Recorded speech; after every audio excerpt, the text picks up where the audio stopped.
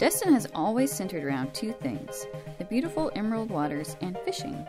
This podcast, powered by Destin.com, will bring you weekly updates about what is going on in our area, with everything from restaurant and entertainment information to our world-famous fishing fleet.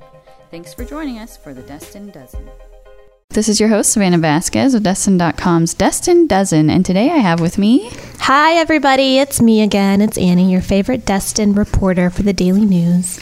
Awesome. So I brought her on today because we missed out last week on actually talking to her about her awesome experience covering the Phantom of the Aqua, so I wanted to hear some firsthand experience. Yeah, so I was out for 3 days last week. I was out on the beach in Miramar Beach, just past the Okaloosa County line, covering the Phantom of the Aqua, which if you guys don't remember, that's the beached sailboat that washed ashore in Miramar Beach on October 21st of last year. It was heading from Gulfport in Florida to the U.S. Virgin Islands during Hurricane Nate when rough weathers forced its captain to have to be rescued by the U.S. Coast Guard. The captain abandoned the boat thinking, of course, that it was going to sink to the bottom of the Gulf of Mexico, but it did not, and instead it floated on a lonely journey up to Miramar Beach, where it has been for 4 months. So since then, there's been a lot going on with the boat. It's changed hands a lot of times, and a lot of people have been wondering, okay, when's it time to get this boat off the beach? Because if you guys can imagine, it would have been a hazard for our spring break crowd that hangs out down there at Miramar Beach. Because it's right next to Whales Hill, which is a popular kind of beach bar. Yes. So even though it's picturesque, it's a little bit, you don't want that there for safety reasons. You could just imagine some of the spring breakers maybe climbing up and injuring themselves on the masts or whatnot. So finally, there's this company out, and I'll try and parse this down for you guys. 4 days of reporting, but basically a company out in Panama City Beach led by a man named Gerald Nelson.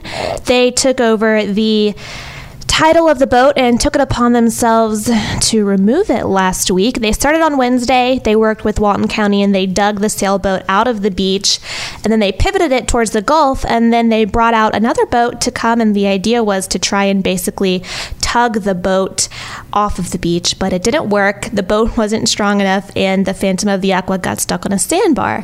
That was Wednesday. On Thursday, they tried the same thing. They used a winch and a pulley system and were able to get the boat off the first sandbar, and then it became stuck on the second sandbar, and another boat came out and tried to pull it, and it did not work.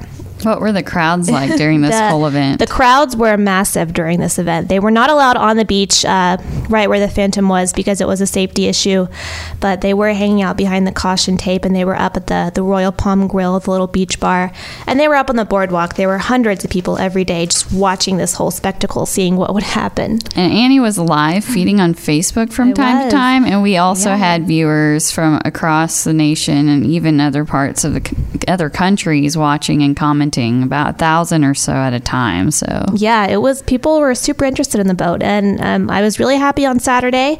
There was another big crowd out there, and they finally got a really big tugboat to come out from Panama City. And that tugboat was able to finally pull the Phantom off the beach, and it made it safely to Panama City, and there were cheers from the crowd as the Phantom was pulled off the beach, and everybody was clapping, and so it had a happy ending, and that boat is not there anymore. Yeah. Awesome. Well, thanks so much, Annie. No problem. If you want to check out those videos, guys, those Facebook Lives we were talking about, you can find those on the Northwest Florida Daily News Facebook page. Also, I shared most of them to Destin.com. So perfect. That's there's awesome. A little bit less content on there. Awesome. And that's our Facebook page as well. Great. So cool. Well, now we're going to segue into a little bit of entertainment that's coming up this weekend. What's going on? And next weekend. Ooh. So this weekend is the infamous Pensacon, just coming to Pensacola, and I did a whole segment on that last week, so I'll save your ear. But if you want to check it out, you can go to Destin.com and click on the intergalactic story I did, or you can go to Pensacon 2018. You can go to their website and check out. Are you going to go to that this weekend, I'm going to go, yeah. It's going to be my first ever Comic-Con, so cool. I'm a little bit excited, a little bit nervous because I've never been to one, but I think I might. Awesome. Well, now I'm going to talk about a little bit of entertainment information that's coming up next week. The Northwest Florida Ballet is starting their own version of Peter Pan. That looks really cool. Yeah, it looks amazing. Savannah Evanoff did a really cool interview. A local actual musician, David Ott, he's a composer, and he composed a whole new score for it. And they've done their own choreography. Todd Allen, the artistic director, helped with that. And they even went to South Florida during the summer, and they recorded some stuff that's going to be kind of like on a background screen of them flying, you know, like how the characters Wendy and Michael and John, they fly in the background, and so that's going to happen. That sounds really awesome. So it's amazing. So yeah, I've shared that to Destin.com, the whole article about Peter Pan, and it has a link to where you can get tickets in the Maddie Kelly Arts Center. So that's really cool, and that's going to start up next weekend, March 3rd and March 4th. Also March 3rd and 4th, which isn't in the news yet, but it's going to come. I'm going to post it Monday, so be on the lookout. It's this whole expose that I did about a Renaissance fair that's coming to Milton. Ooh, an expose.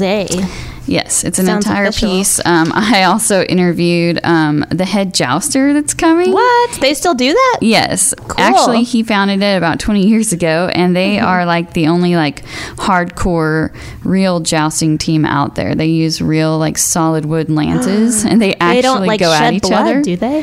He said that Like they've in got Game of Thrones? No, they don't have like the actual, I don't know, point on the end, but they do unseat each other. Do they ride real horses? Yes. Oh my real gosh. horses. This sounds wild. This is going to happen at the Santa Rosa Fairgrounds in Milton. And When? It's also March 3rd and 4th. Oh my gosh. And that story, I'm going to post it online Monday. I might be eager and post it today, but we'll see.